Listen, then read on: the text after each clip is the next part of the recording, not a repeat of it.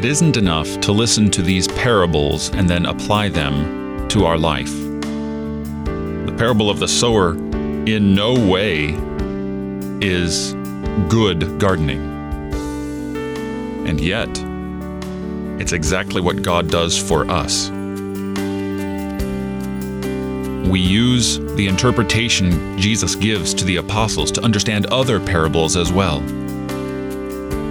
But in this one about the sower,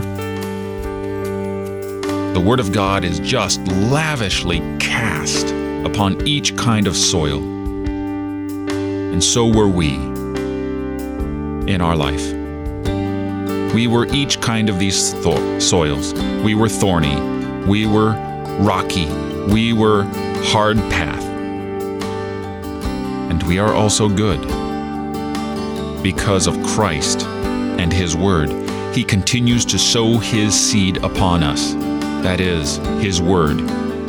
Go to a place where you can hear it all the time and have it explained to you, so that hearing you may hear, and hearing you may understand.